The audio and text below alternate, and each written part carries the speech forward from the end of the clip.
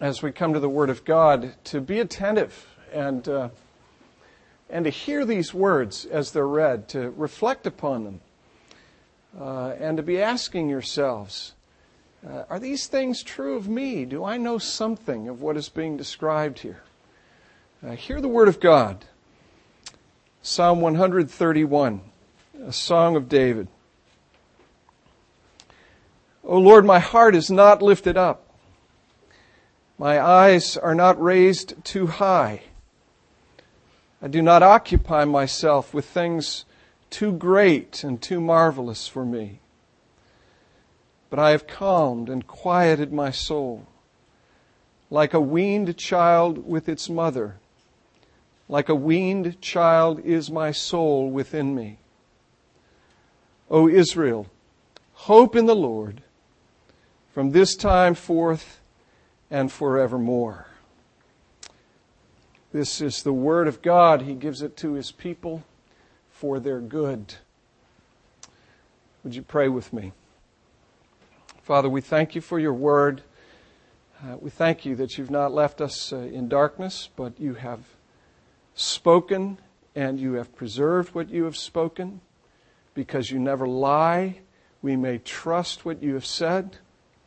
We ask You now for Your Spirit, that by Your Spirit, Your Word would live for us, and that You, by Your Spirit, would take the truth of Your Word and seal it to our hearts, and bear fruit through Your Word in our souls, we pray. In Jesus' name, amen. You may be seated.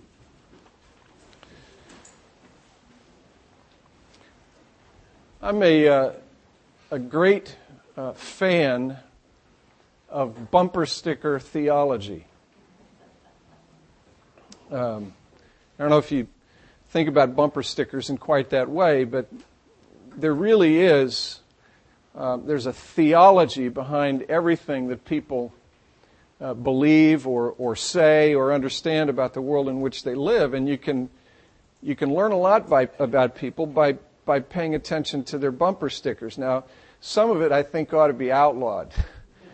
That's a category of stuff we won't even talk about this morning. Some of it should just be banned. But I'd encourage you to realize as you see some of that offensive stuff on people's bumpers that it does reflect something. I mean, people make choices, and there's stuff that's going on in their heads and in their hearts, and that's why that stuff ends up on their bumpers. But there's a lot of pretty comedic stuff out there, people taking jabs at other sort of world views. I love the bumper sticker that says, visualize whirled peas. All that New Age stuff where you were encouraged to visualize world peace. If you could only visualize it, then somehow there would be some energy that would be communicated through you and disseminated out into the world. It would be sort of channeled through you. And if you could visualize this thing, then it would really happen. And I thought that was a fairly striking assault on that worldview, if you will. Visualize world peace. That's really kind of frightening to try to visualize. I have a friend who made a bumper sticker. I love this one. I haven't put it on my car yet, but it says, "I strangled Shirley MacLaine in a previous life." That's, there's fun stuff out there. But there's other stuff that's out there, too. Stuff that is probably reflective of some of the cynicism, some of the even the unhappiness, some of the fears, some of the uncertainties that people live with every day. There's one bumper sticker that I've seen a number of times, and it's really rather chilling if you think about it. It says simply, "Life is hard, and then you die." And then there's another one that says, "He who dies with the most toys still dies." And those are, again, when you stop and you think about those bumper stickers, people put those things on their cars for some reason. And they're really rather chilling. It's really rather frightening to think that folks view life in that way. Life is hard, which it certainly is. Nobody's denying that part of it. Life is hard, and then you die, as though that were the end, as though that were all that there could be. You get a very different picture of life, if you will, from Psalm 131. Particularly this second verse, in which David describes himself as being as contented, as peaceful, as at rest as a weaned child, a child at rest on a mother's lap. Or literally, the way that the last part of that verse reads, like a weaned child is my soul upon me. David sort of separates himself from himself and considers himself and finds this deep sense of peacefulness and rest, like a child upon the lap of his or her mother. So is David's soul at rest, at peace upon him, within him. A very different kind of a picture that you see there. And you ask yourself the question, how, in the midst of this life which can be hard, how do you get to that place? Is it a place you can get to? And if it is a place that you can get to, where there is this sense of abiding rest and peace, how do you get there? How do you get to that place? So I think the psalm, in addition to describing what David was experiencing, also suggests how we get there. The first part of how we get there is not easy. In fact, none of it's easy, but the first part of it is the more difficult part of the getting there. And it's reflected in the first verse. David says, O Lord, my heart is not lifted up. My eyes are not raised too high. I do not occupy myself with things too great and too marvelous for me. Let me suggest to you that the way you get to that place of peace and rest in the first place is by acknowledging some things about yourself. Acknowledging the fact that we do tend to have a problem that keeps us from getting to that place of peace and rest. David says that his heart is not lifted up. But our problem does tend to be these hearts of ours that can be lifted up, that can be raised too high. We do tend to have proud hearts, don't we? Hearts that seek to exalt themselves, that seek to elevate themselves. Hearts that have this tendency to be preoccupied with themselves. That gets in the way of getting to this place of peace and of rest. There's an interesting progression in the psalm. David begins with talking about the heart, the fact that we have these hearts within us. His is not lifted too high, but we have hearts that tend to be lifted up. My oldest daughter, Katie, whom you've not met yet, but whom you will meet, I hope, at some point, gave us a wonderful illustration of this when she was about 4 years old. She was in the nursery at our church over in Brandon, Florida. And she was in the nursery with a little 3-year-old boy.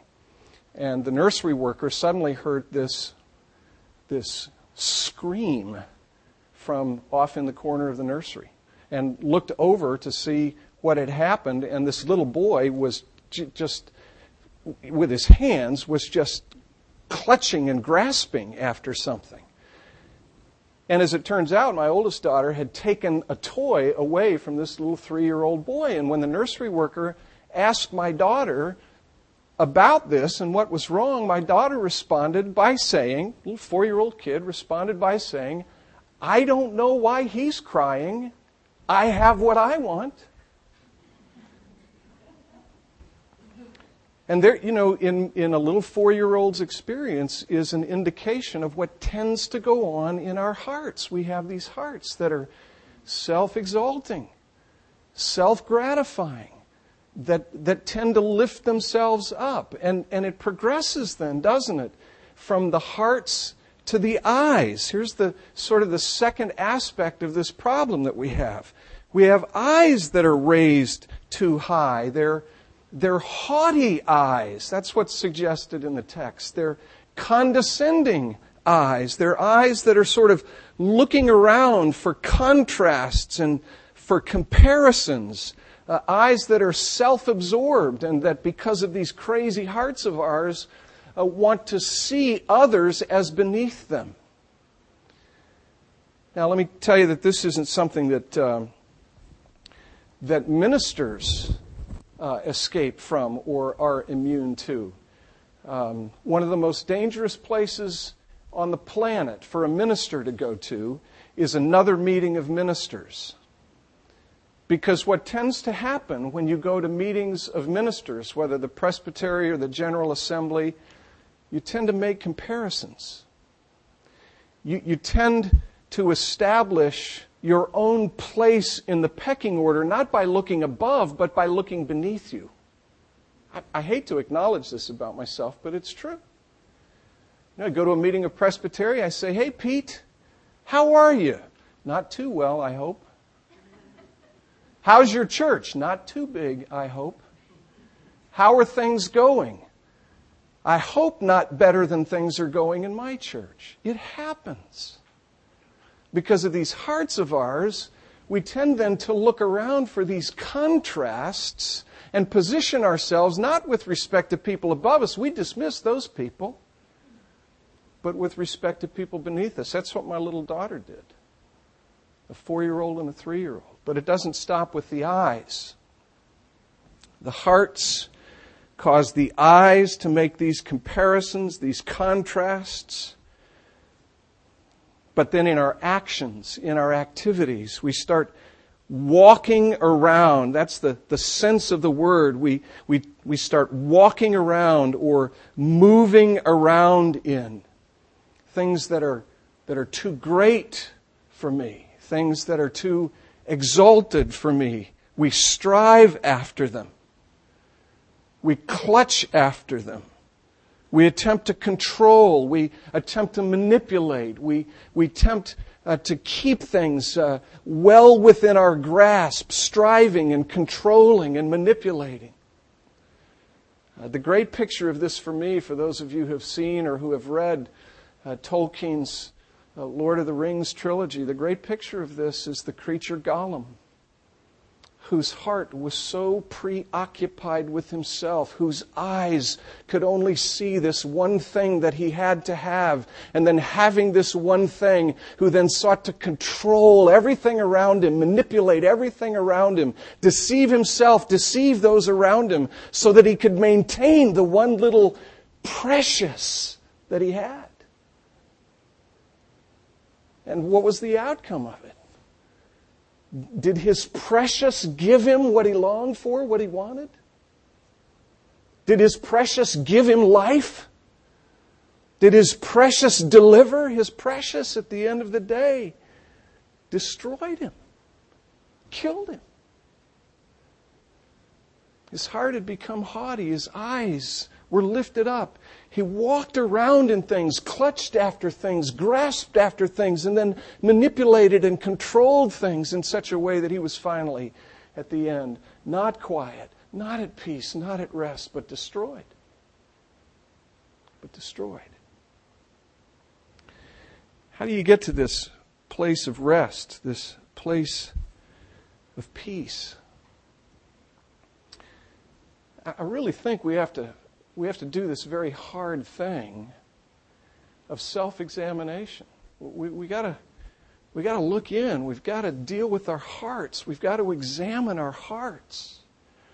We can't get to that place that David describes here without doing that hard work of self-examination. Our hearts, our eyes, our actions. And then, what comes out of that, frankly, for us as we live on this side of the cross, we look at our hearts, we look at our eyes, we look at our actions, we acknowledge these things, then this great gospel word, repentance, enters into the equation. We repent. We say, no, this isn't good. This isn't right. We agree with God. We say, no, this is heinous. This is ugly. This is not life-giving, but it's death-inducing. This is not wise. This is foolish. And we turn away from these things and we turn to the cross. And in turning to the cross, we find one who is sufficient to cleanse us, to relieve us, to restore us, the one who possesses the life that we want. When we do this hard work of acknowledging what's really going on in our souls, by God's grace it leads us then to turn away from these things and to turn to the cross and to plead with Christ for the forgiveness, for the help that we need.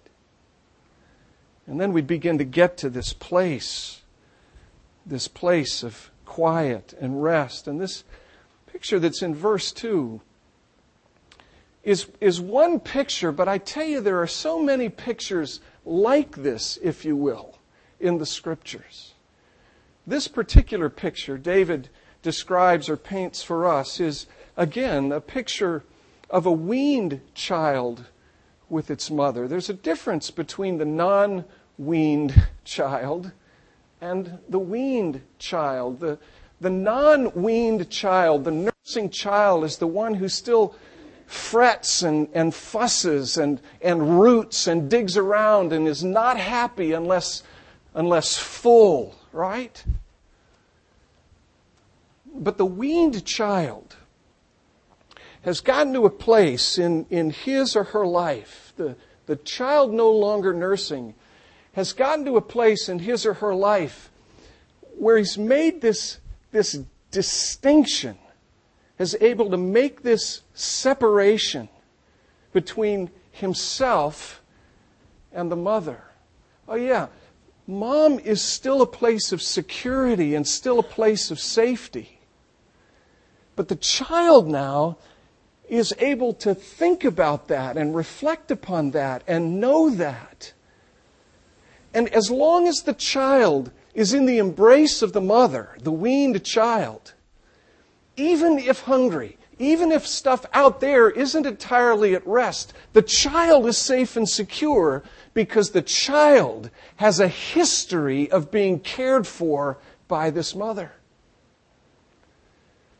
This mother has loved this child, and the child has begun to understand it and know it. And so even if hungry, or even if there is danger around, the child doesn't fret and fuss and isn't distracted anymore, but now is at rest. That's the picture that David is describing. But again, it's one of any number of pictures in the Scriptures like this. I did a wedding yesterday up in Orlando. 2 21-year-old kids. Can you believe that? I mean, that seems obscenely young to me, particularly when my daughter was the maid of honor. And she's not old enough to be married. How could her best friend possibly be old enough to be married?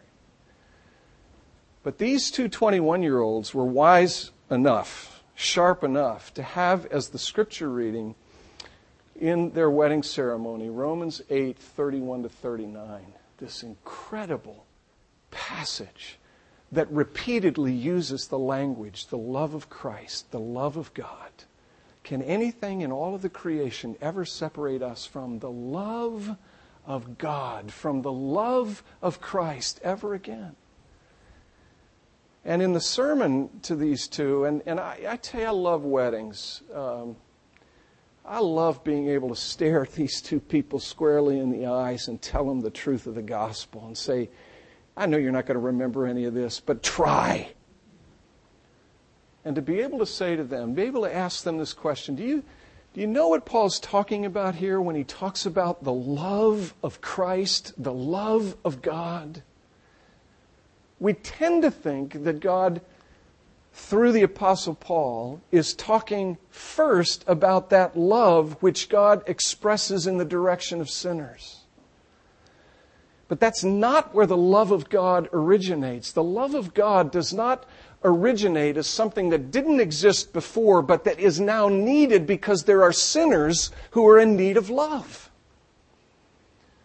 The love of God exists. The love of Christ exists within the Godhead.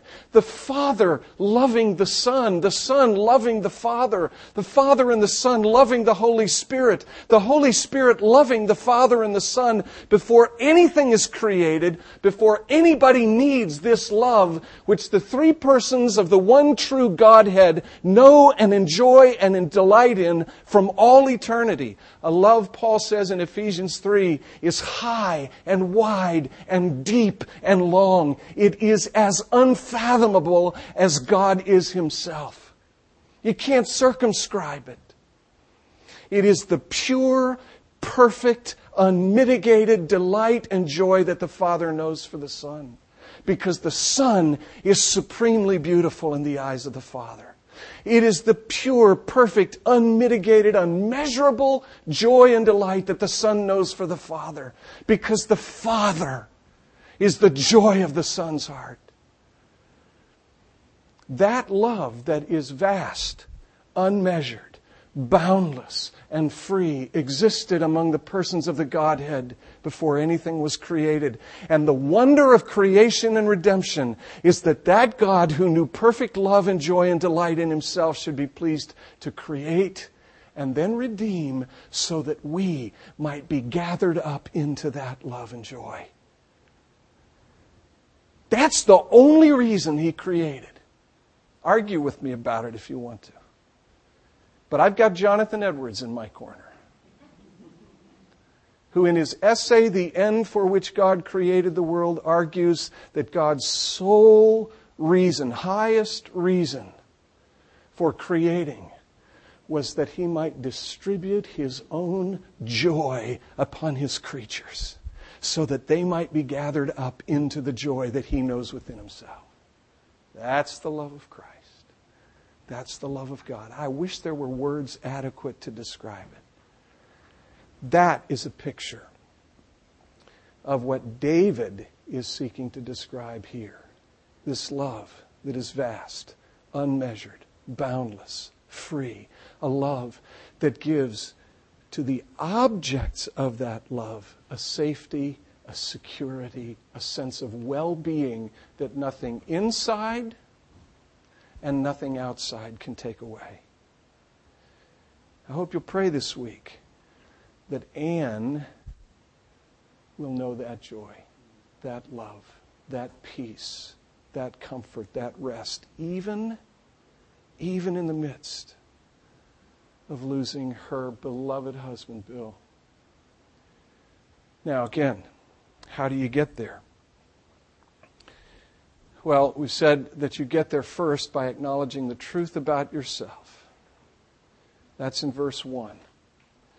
But then in verse 3, David says this, O Israel, hope in the Lord. There are two names there. And with these two names, David is encouraging those to whom he is writing, to those whom he is speaking. With those two names, he's encouraging them to remember. And basically, he's encouraging them to remember first who they are. They are Israel. You remember that Israel is the name that God gave to Jacob. Jacob the usurper, Jacob the troubler, Jacob the deceiver, Jacob the liar. That's the name that is associated with Jacob, the old man. Jacob was given a new name. The new name is the name Israel. It's the name that Jacob was given so as to reestablish his identity, so as to give him a new name, a new identity, contrasting that identity with the old identity. What is David doing? As he turns from a reflection upon himself in verse 3, in effect, to become a preacher, to become one who admonishes, one who encourages. He's saying now to the nation, he's no longer writing in his spiritual diary, he's now preaching to the congregation. O Israel, remember who you are. Remember that you are the objects of the favor of this God, just like Jacob was.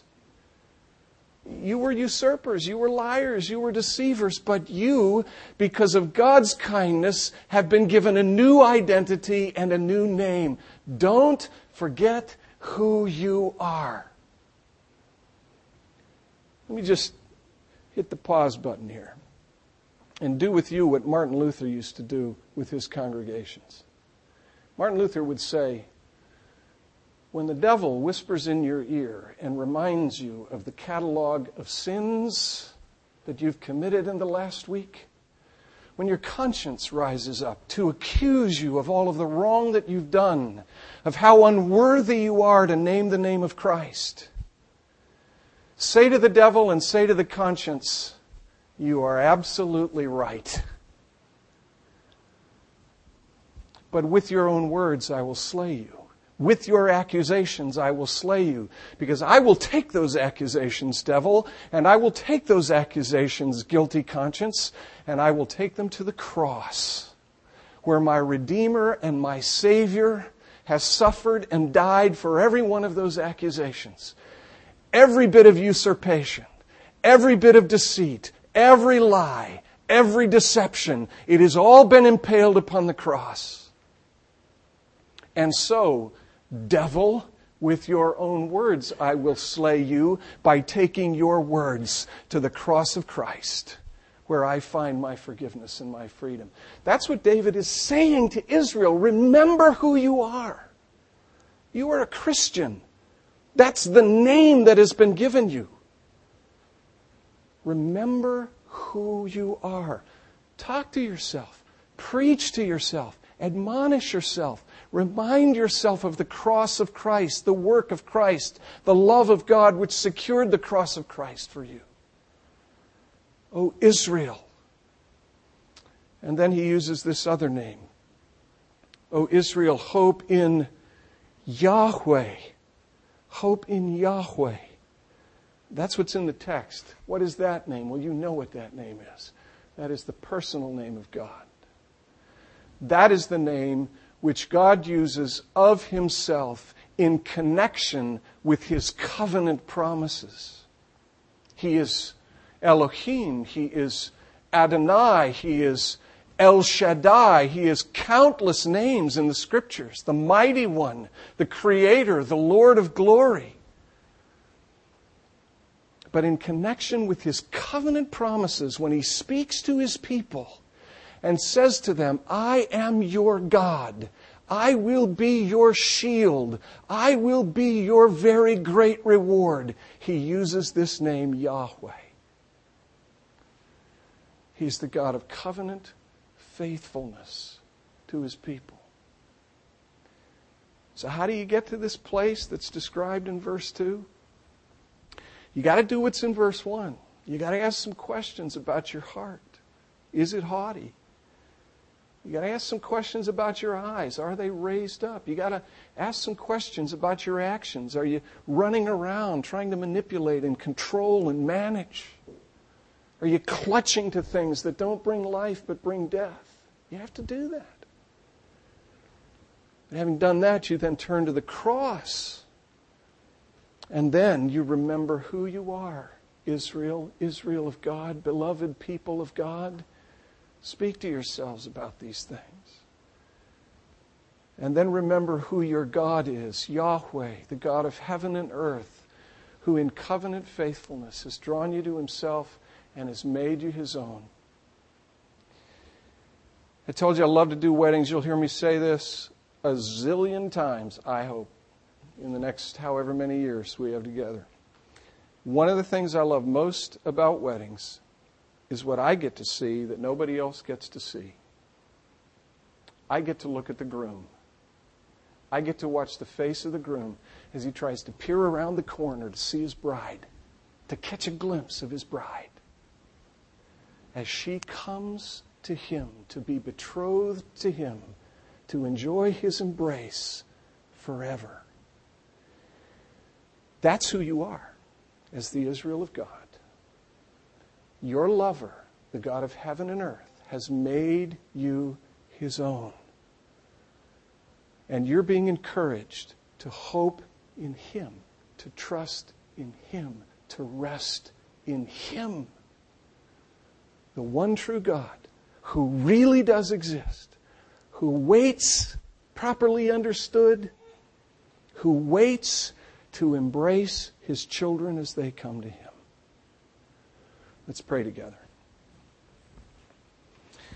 Lord, thank you that we get pictures like this in the Scriptures. We get a picture of peace and rest. We get a picture of quiet. We get a picture of assurance. We get a picture of acceptance. Lord, you know the hearts in this room. You know where they wrestle, where they are afraid, where they have doubts, where there's uncertainty.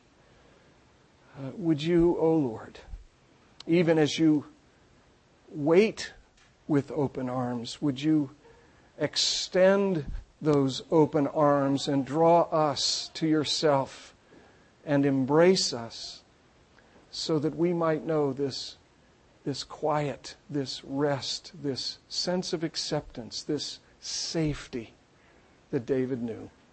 Hear us, we pray. In Jesus' name, amen.